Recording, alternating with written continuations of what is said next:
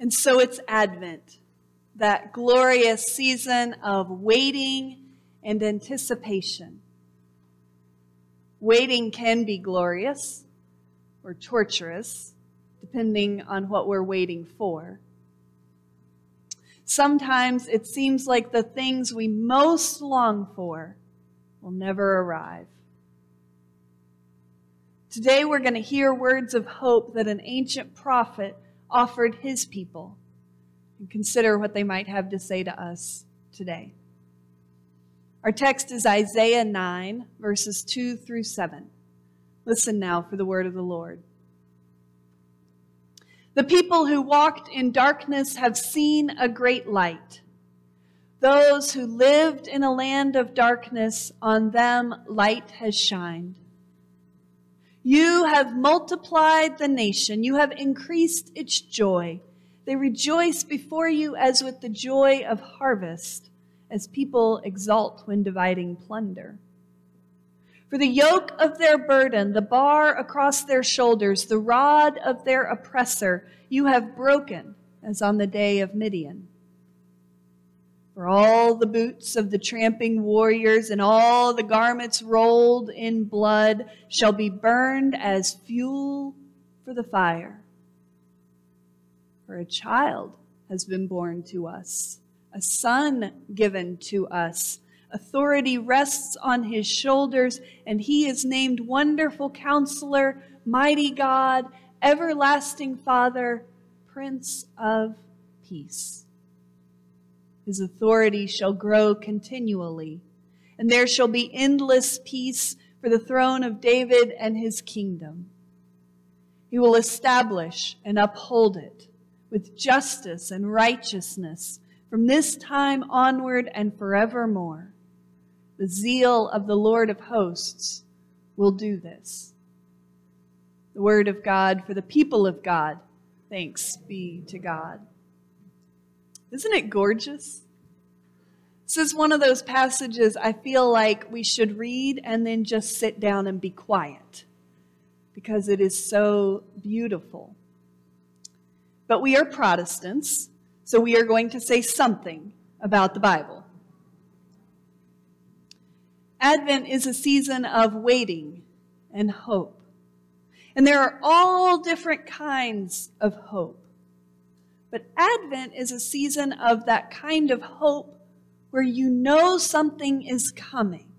You know it's coming. Or at least you deeply believe it's coming. It's like waiting for summer vacation, or a birthday with anticipation, or Christmas. You can barely contain yourself. It is both bearable and unbearable. Bearable because you know the promised day is coming, but unbearable because it seems like it will never get here. Children show us this kind of hope particularly well as they celebrate half birthdays, not able to even wait a full year, so excited about growth as they start counting the days till Christmas in February. As a youth, I used to count not only the days, but the hours till my next youth retreat. This kind of hope is not an empty wishing. It is waiting with anticipation for something you trust really is coming. I learned this week that the Hebrew word for hope, tikva, in the noun form literally means rope or strong cord. Hope is the tether that ties us to God's presence and promise. It is not empty wishing, and it is also not assurance that what we most want will happen immediately. But it is a strong cord that ties us to promise and presence. When Joseph and I were longing for children, I hated Advent. All this talk of pregnant women and children being born seemed like taunting. In fact, I hated all the stories of barren women and miraculous children in the Bible. It seemed like all those women had been promised children. And I never felt that. Nobody ever promised me a child. And as we went through round after round of in vitro fertilization, that hope that I had begun with shriveled month by month. But then, one afternoon, standing in my kitchen by myself, the words of the 4th verse of Amazing Grace came to me. The Lord has promised good to me. His word my hope secures. He will my shield and portion be as long as life endures. And that shifted my perspective. I still didn't feel that I was promised a child. That might happen. It might not. It did. But it just as easily could have not. But I had a new kind of hope that tethered me to God. That God's intention for my life, for all of our lives, is good.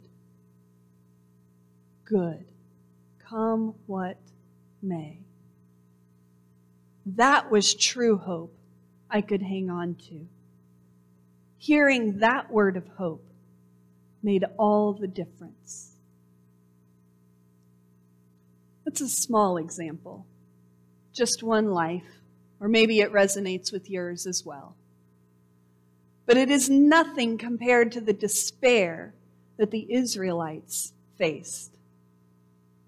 Their waiting was far worse. Their waiting endured from generation to generation. We think that Isaiah wrote these words during some of Israel's darkest days. The northern kingdom had been defeated and the Assyrians were on the warpath. It was an existential threat.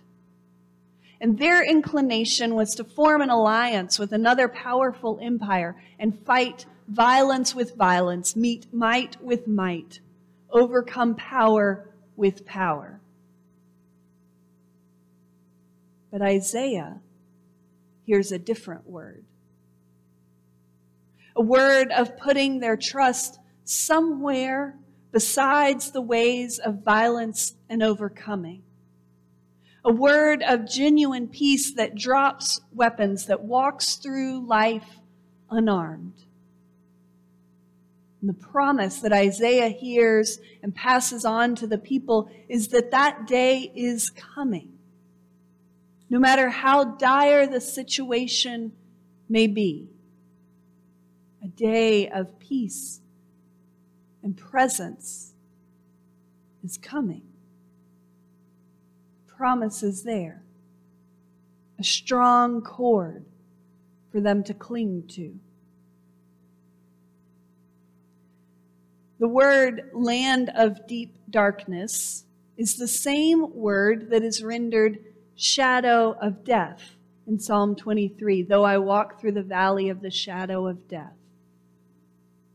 The Israelites were walking through the valley of the shadow of death. But up ahead was the promise that a light would break forth. We are still living in shadows. It seems that short of civil war, our country could not possibly be more divided. We are so divided that some will risk death rather than shift ideological position. We have utterly lost the ability to hear one another, much less love genuinely across difference. And migrants surge at borders around the world, hungry and unsheltered, and longing for just a bit of safety and opportunity. And of course, the seas are rising and the fires are coming and the floodwaters rise as well. And it seems, as it always seems, that the world is falling apart. we wait in shadows. But the promise is that there is a light up ahead that will break forth. We wait in shadows of death in our own lives as well. Our heels are dogged by shadow selves that never really seem to heal. Our families are sometimes riven by conflict and disagreement.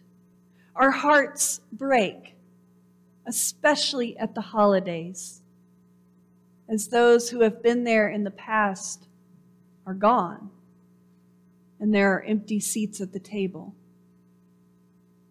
But, says the Lord, there is a light up ahead, even as we walk through the valley of the shadow of death. But let's be real. This promise from Isaiah did not fix things. Not in his day, not for the generation after him, and apparently not in our generation either. So it'd be fair to ask, what is the use of a vision like this? Is it just a pipe dream, just so much pie in the sky, distracting us from the real work at hand? I don't think so.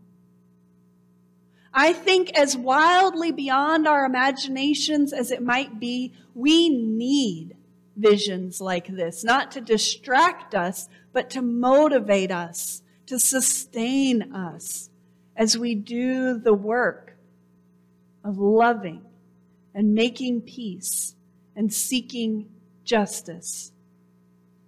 We need the promise of that light up ahead if we are going to walk through the valleys of our lives. Here's the promise. The shadows of death will not be overcome by violence, might, worldly power. Indeed, those implements, both in a worldly sense and in a personal sense, will be trampled and discarded, no longer needed or relevant. Those shadows in our lives will be overcome not by that kind of might, but by a child, born like all of us in weakness and vulnerability. A child who screamed and cried and needed like each of us did and still does. A child that would grow up and rather than choose the path of violence and overcoming and worldly power would die. And in that dying, a light would break forth in the valley of deep darkness. The Lord has promised good to us. His word, our hope, secures. Amen.